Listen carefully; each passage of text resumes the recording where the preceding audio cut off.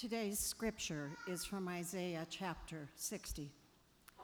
Arise, shine, for your light has come, and the glory of the Lord has risen upon you. For darkness shall cover the earth, and thick darkness the peoples. But the Lord will arise upon you, and his glory will appear over you. Nations shall come to your light, and kings to the brightness of your dawn.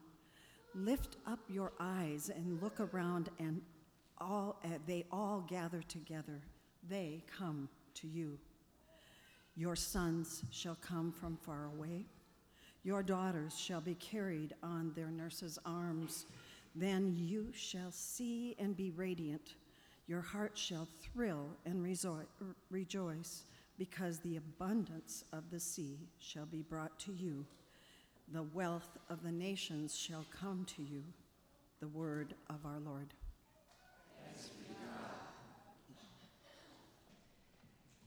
My friend teaches voice lessons, and he told me that when we chant or when we sing, we set the words we sing apart from our normal speaking patterns.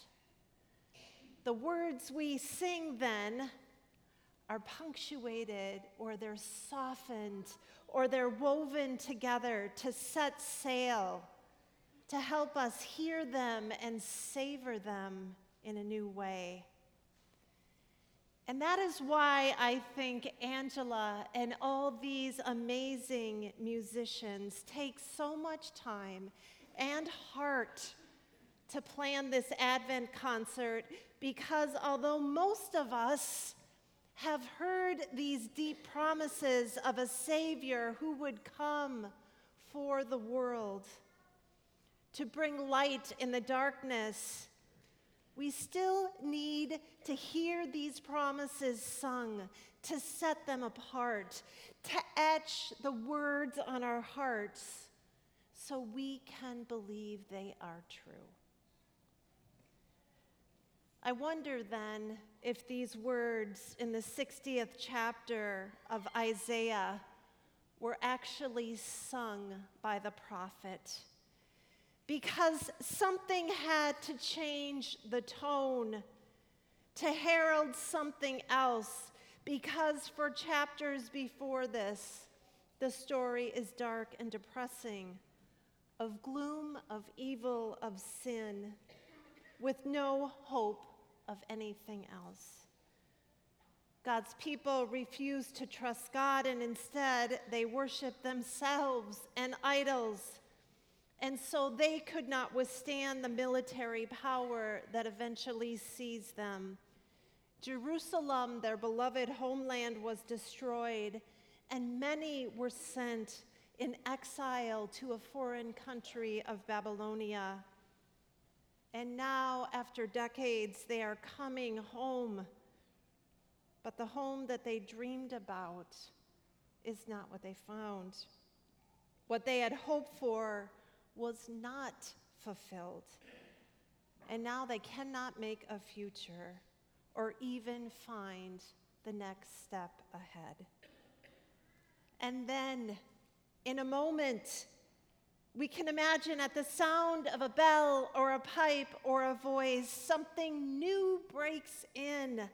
Arise, get up, shine, be light. God wants his people to pay attention. Something is different now. A new song is sung.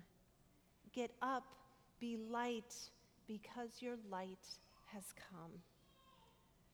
But oh, light, it can be a tricky thing. Stare into it for too long and you will become blind. Stay out basking in it and your flesh will burn. A flame with just an unexpected urging can blaze to destroy. And when we follow that fascinating light of our little devices, we can begin to be enticed to fill the empty places with things, or to seek our worth from the likes of others. even though the light has finally come, the power and the danger it holds still lurks near. But listen closely, and you will hear a different descant.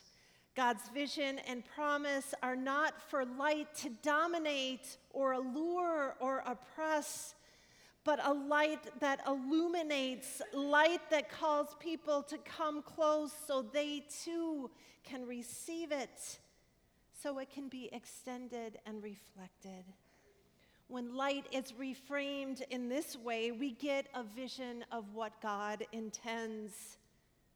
For light that comes to help us to see what we have already been given, to see the whole creation as a gift, not to be held or hoarded, but to be shared. And so may this be your call this Advent, to illuminate the world with what you already have been given, to extend your light, to guide another's way, to kindle generosity and compassion. And this illumination is only possible because the source of this light is the light of all people, the light of the world, Emmanuel, of a God who cannot stay away but comes in the desolate places covered with darkness to sing a new song with the light and the presence of mercy. And when you cannot do it, when darkness covers the land that you are in, or when we begin to hold the light only for ourselves, it is then we need to sing of it again. Arise, Shine, For your light has come, and the glory of the Lord has risen upon you. Amen.